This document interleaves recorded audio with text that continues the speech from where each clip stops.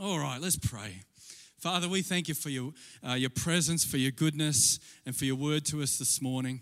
Lord, you are so good to us, and we are so grateful. We come this morning with open hearts to receive. Holy Spirit, would you speak to us? Would you prompt? Would you bring something of this seed, this word, to life in our hearts and in our spirits this morning? We pray in the mighty name of Jesus, the victorious name of Jesus, the name that is above every other name, the name of Jesus. We pray.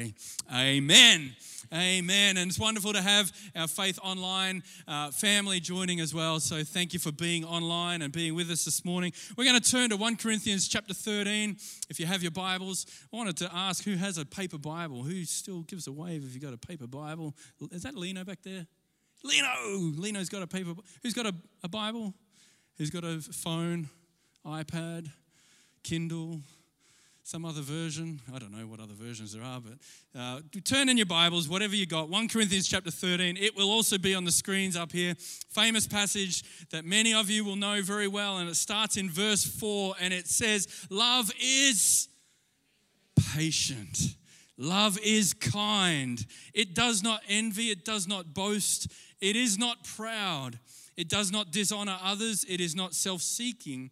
It is not easily angered. It keeps no record of wrongs. Love does not delight in evil, but rejoices with the truth. Love always protects, always trusts, always hopes, always perseveres. Verse 8, love never fails. But where there are prophecies, they will cease. Where there are tongues, they will be stilled. Where there is knowledge, it will pass away. For we know in part, and we prophesy in part, but when completeness comes, what is in part will disappear. When I was a child, I talked like a child, I thought like a child, I reasoned like a child, but when I became a man, I put the ways of childhood behind me. For now we see only a reflection as in a mirror, then we shall see face to face. Paul here is speaking of eternity, an exciting time to come. Now I know in part, but then I shall know fully, even as I am fully known. Verse 13, now these three remain, faith, hope, and love, but the greatest of these is love. These three remain, faith, hope, and love. And the greatest of these is love. I want to talk to you just for a couple of minutes here about a very important topic. Some of you are going to think that I've lost my mind and what has happened to this guy. But there, in 2019, I want to talk to you just for a moment about single-use plastic supermarket shopping bags.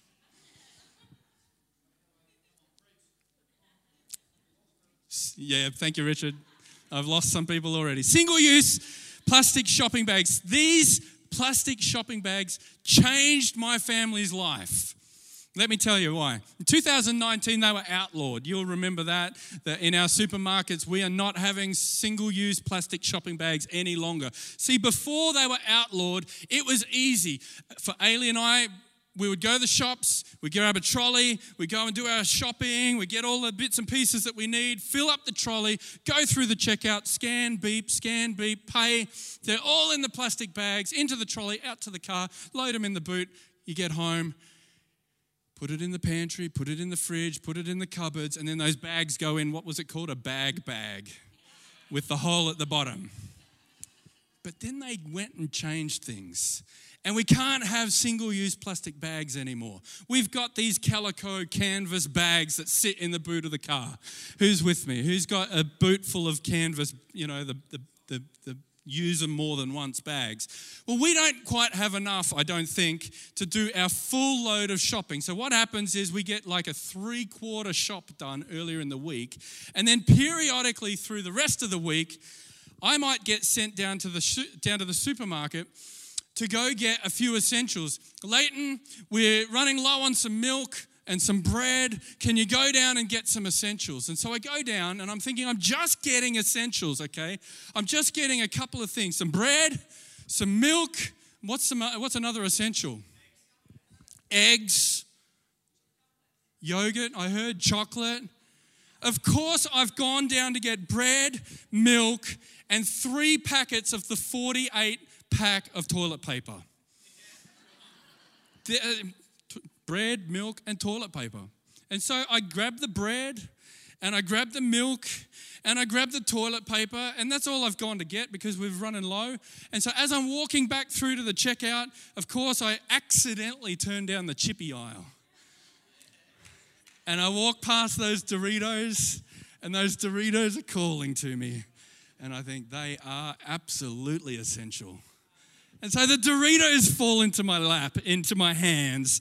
The bread, the milk, the toilet paper, and the Doritos. And then I continue through to the checkout. But as I'm getting towards the checkout, I get a text message from Ailey. This happens quite regularly. Oh, while you're there, if it's not too late, we also need 1 kilo of mince.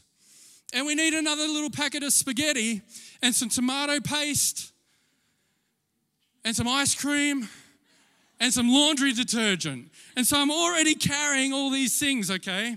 I've got my bread, I've got my milk, toilet paper, and my Doritos, and then I've got to get my mince and the spaghetti and all these other... Is this relate to anyone? Is this everyday life? Pastor Andrew, I see that hand. And so we carry all these things, and then we get to the checkout, and there is no way I'm going to pay 15 cents for a Coles bag. Not a chance am I buying another one of those things. So we've done a little bit of click and collect over the last 2 years. And we've got about 8,000 of those bags in the laundry. But of course, I didn't take them to the shops because I'm only there to get bread and milk and whatever. But as I'm walking through, I go through the checkout and I've got this great big handful of stuff. And it's more than I can carry. And then I scoop it all up. I'm not paying for more bags and I'm carrying it. It's like the walk of shame. You're walking back to the car to load it all, drop it all in the boot, and you're walking past people who are looking at you. They're winking. Yeah, I know you. I saw this. So we were on holidays these last couple of weeks. We had some time in Lakes Entrance, and we're at the supermarket there in Lakes Entrance, and I saw a guy, and I caught his eye, and I knew. He was walking through the supermarket with more than he could carry, just under the weight of this burden of groceries. He's not buying an extra bag, and he's not got a trolley. He's just there to get the essentials, but he walks out. And in that moment, I felt like God put this in my heart, that what a metaphor for life that picture represents. That there are the essentials. We've gone to the supermarket for the essentials, but we come out under the burden and the weight of more than we can carry, more than we intended to go and collect. You know, this season, this time, this experience that we've all lived through in these last months and last couple of years has led to some burdens that we carry. We were talking about brisket there a moment ago. I was cooking brisket on New Year's Eve, which is a month ago. Happy New Year's. Happy New Year. It's 30th of January, that's okay. I was cooking brisket and I had a headache. We had friends coming from about an hour away. I thought I'd better take a rapid test, because I know what's going on just around us at the moment, and I don't want our friends who are driving an hour to come and visit us for New Year's Eve. And I took a rapid test, positive. And I went off to try and find a PCR and do all the next bit. And I left the brisket with Ailey.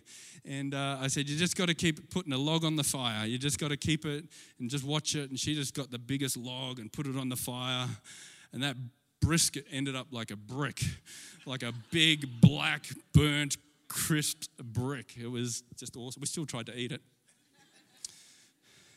But what a picture. And I don't want our focus to go on to these things, and I don't want to glamorize these things, but I want to speak truthfully.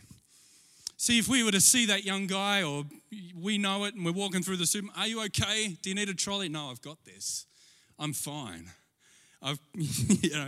You got something strapped around your shoulder, and I'm okay, I'm all right. And that's the way that we sort of go through life as Christians. And so I don't want to glamorize these things, but I do want us to approach them and to consider them with some realistic reality around them. Right now, there is a burden of anxiety and fear. It's very strong for some people, and it's very real. For others, there is exhaustion and weariness, because each season, each lockdown, each moment rolls into the next. It's like, how much more of this can I take? How much more of this can I handle? I was at an event earlier this week. We got a friend that's serves and ministers to our staff, Linda Butros, and she was speaking at an event earlier this week. She talked about the thing that she's experiencing as she brings pastoral care into many different organizations, but she's seeing resentment of Christians. She sort of explained that Christians aren't dealing with anger very well, but there's resentment.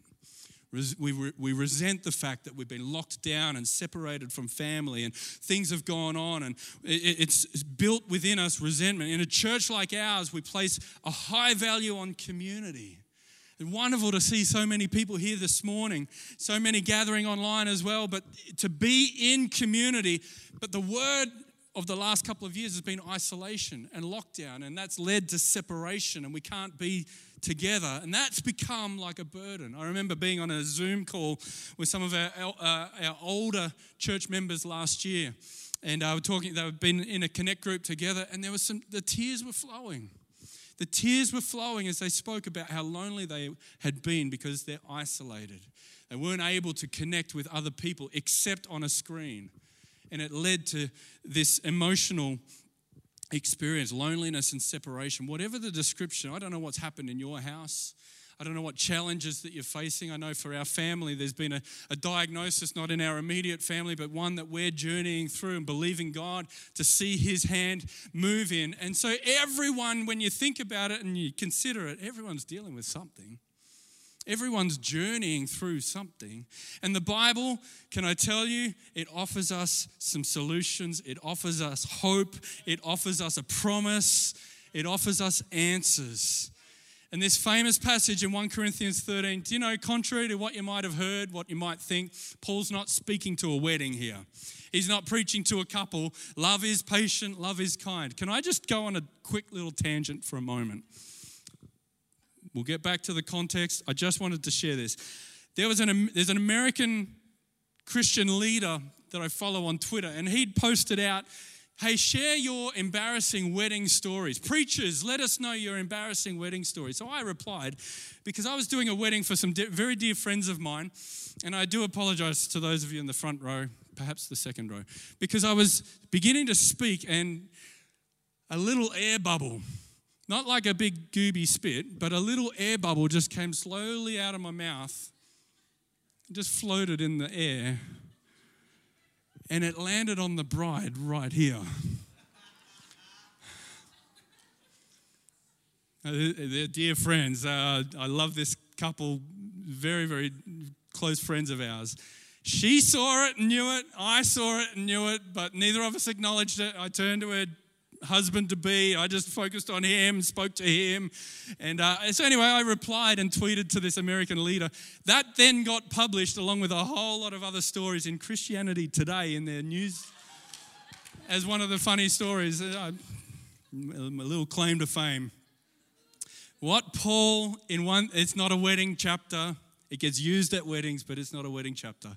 What Paul is saying here, he's speaking to a church that is about doing life in an environment that's perhaps not very godly. He's explaining to them how to function well as a church, how to help. He's helping them with instruction on resolving conflict, how to get along, reminding them that the church works best when every person plays their part and understands their role. But most of all, he's showing them that all of this has to come from a position and from a place of love. Because if they did all the stuff and help all the people and have all the spiritual gifts and the wonderful worship and they do all these wonderful things, but they don't have love, it'd be pointless. And Paul writes and he says, these three remain. These essentials, the milk, the bread, the essentials that we should carry in our hearts and be reminded of constantly and be encouraged by when we do go through some dark and challenging times. He writes, these three remain: faith, hope, and love. I was thinking about faith, about a definition. Now we know, I'll read out some scriptures about what the Bible describes faith as, but I was thinking about what it means to me. And I think this, and I think it's on the screen, that faith is the bold adventure of walking with and trusting in Jesus. Doesn't mean everything's right, everything's good, everything's perfect, everything's going to be rosy. It just means it's a bold adventure that I'm trusting Jesus. As I walk over that mountain, as I go through that valley, I'm going to trust in him. You know, the Bible does teach us and show us that faith is the assurance and conviction of things hoped for but not yet seen. That faith, the Bible says that faith comes by hearing, and hearing by the word of God. The Bible says that we walk by faith and not by sight. This bold adventure of journeying through life with Jesus. The Bible says that we're to continue in our faith and to contend for the faith. Defend it and stand up for it. Uphold it. That the righteous shall live by faith, it says in Galatians chapter 3, verse 11. The Bible tells us that the testing of our faith produces steadfastness within us. A resolve, a resilience, it develops something within us when we do go through a challenge, and we can be reminded that the essential of our faith. Yes, I'm burdened by all these other things, but I'm going to be reminded that my faith is crucial to my life itself. That my faith is something to stir up within me. That the Bible says, it tells us that without faith, it's impossible to please God. Hebrews chapter 11, verse 6. It's a bold adventure. You know, 10 years ago this year, Ailey and I, we felt at the time amongst a number of different things that were, I guess, speaking to us, and we felt God prompting us. But one of the things we felt was we were just comfortable. We were comfortable in our church at the time. We were comfortable in our jobs. We were comfortable with where we were at in our faith. And we just knew that it was a time where we needed to step out of the boat, that we needed to really activate our faith, to put something on the line, to trust God. And so 10 years ago this year, we packed up our kids, moved from school, moved houses to a whole other town, and we planted a church. It wasn't just that we stayed where we were and everything was the same and we just went and booked the local school hall. We moved, we packed up, we changed jobs, we resigned, we stepped out in faith. And can I tell you, despite what is happening around about us, it is a season where God is speaking to us to continue to step out in faith. It's not a time. Pastor Matt spoke last week. He says, we're not of those who shrink back. We're not of those who sit back and just let circumstance dictate to us what's going to happen, but we are of those who step out and take great steps of faith. And I believe it, as Pastor Matt said it last week, and I echo it the same, that this is a season and this is a time, this is a year ahead where some of you will start a business and take that step of faith, where others, it will be a journey of stepping out into ministry to see something new begin to take place. Pastor Matt talked about the mission field. I heard him say it, and I echo it this morning, that God's prompting something in someone this morning. Yes, this is a time, and I'm not going to rush it. I'm not going to, go too fast with this, but I'm going to trust my leaders and be accountable, and I'm going to take some steps of faith to see God move in my life. This bold adventure, faith being an essential. When you're feeling overwhelmed, remind yourself of the importance of your faith, the convictions of your heart that regarding what God has said in His Word, the assurance of your salvation, the forgiveness that you've received. Now, hope, faith, hope, and love. Hope, similar to faith, is a confident expectation of good, that God is good and He has good things in store for you. God is good and that He has good things in store for you. A confident expectation for the here and now, but for eternity to come. The here and now, I believe God's going to do something good. I hold on to the promises of His Word, that He is going to do good in my life, that He's going to lead me into green pastures, that He is going to bless me, that He is going to guide me, that He is going to raise me up, that He is going to encourage me in His Word. And likewise for you. That's what hope is. It's a confident expectation.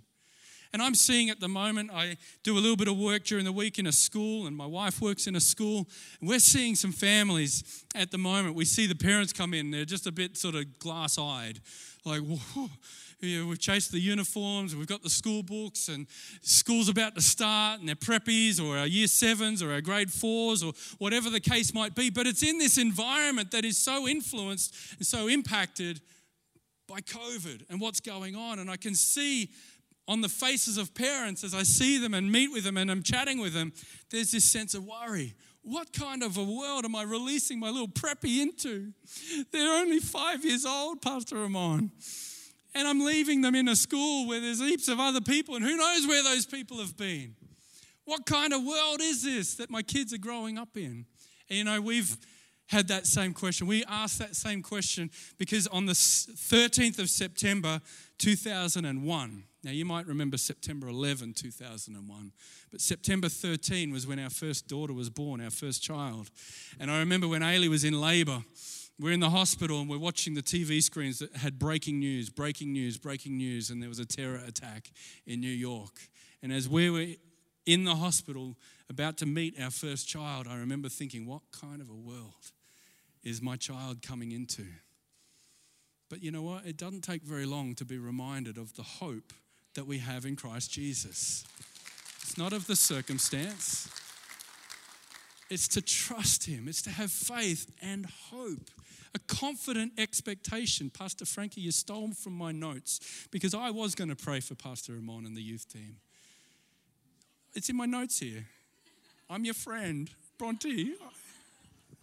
I have it here.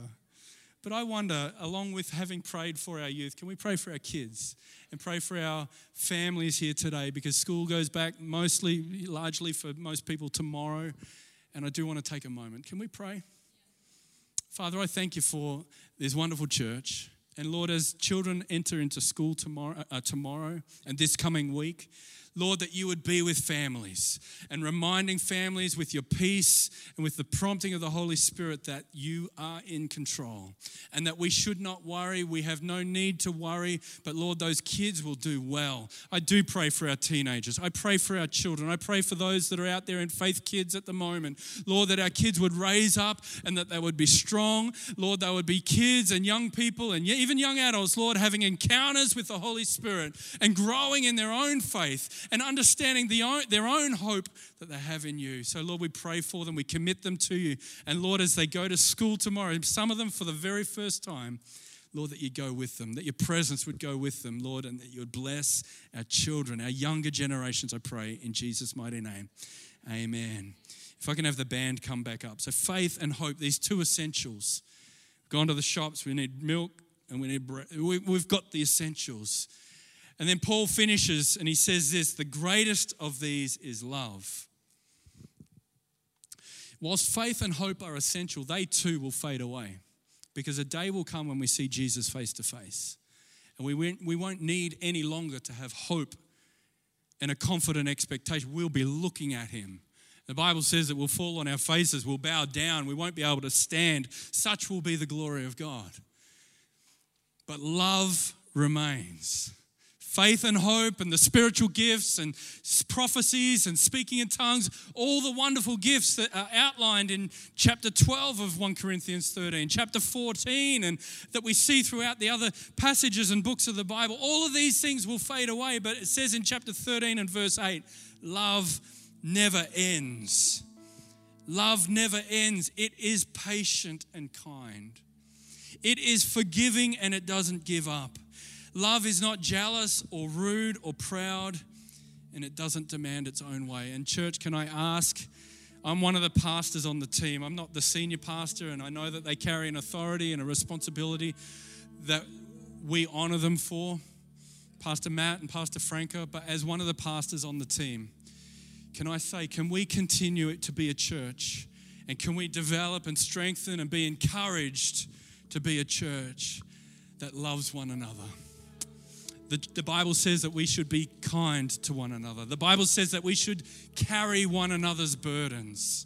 When someone is down, that we should be people who come to one another, come to each other, come to those that are struggling, and we help to lift them up. We don't kick them when they're down. We're not those that get angry and judgment and throw words around carelessly, but love is kind and patient and long-suffering. Let's be that church. I know we are. It's one of the wonderful things about God's word is that we are, but we're becoming. That he's done and he is doing. And I encourage us today in this passage around love. You know, it's the same love that Jesus showed to us. If you want to grab your communion, we'll close in just a moment as Nael and the team lead us again in worship for a moment. It is the same love that Jesus showed to us by going to the cross. The Bible says that he was nailed His body was whipped and beaten. His blood was poured out. And that he died, he was laid in a tomb, and that he rose again. He was victorious. And you know what Ephesians chapter 2 and verse 13 says? It says of the relationship and the accomplishment of what Jesus has done on the cross. This is what it means to you and I. And this is why we can live with faith, hope, and love. In Ephesians chapter 2, it says, once you were far away from God, but now you have been brought near. Once we were distant, but now we've been brought near through the blood of Christ.